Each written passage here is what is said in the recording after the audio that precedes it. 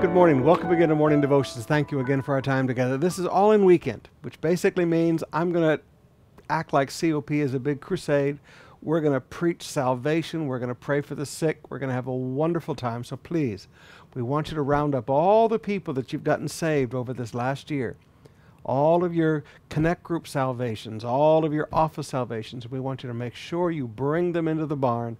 Anakazo. Compel them to come in this weekend in one of the services. Right now, I want you to come with me back to Exodus chapter 14. Sometimes God tells us to do things, and they look really illogical to us, but they're not illogical to God. Exodus 14, beginning with verse 1. Then the Lord gave these instructions to Moses.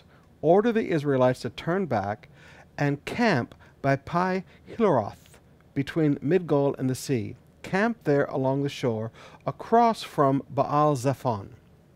Then Pharaoh will think the Israelites are confused and they are trapped in the wilderness. Now, God had a plan to deliver the people of Israel from Pharaoh's armies. Pharaoh was coming to attack the people of Israel. He was coming to destroy the people of Israel, and God had a plan to rescue them. But God's plan, in order to be achieved, required obedience. He wanted them to turn back and camp right there along the shore because he was going to open the waters for them.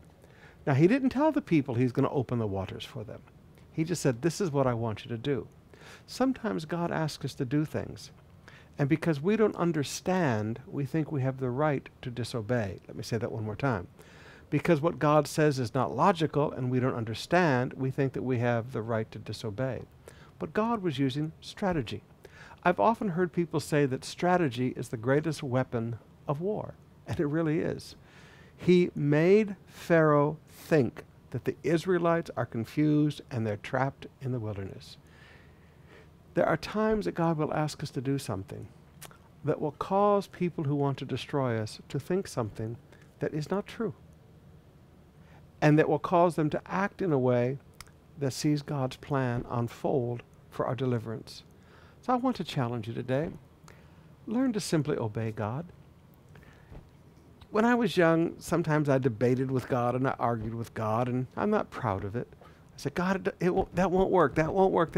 I always wanted everything to be logical.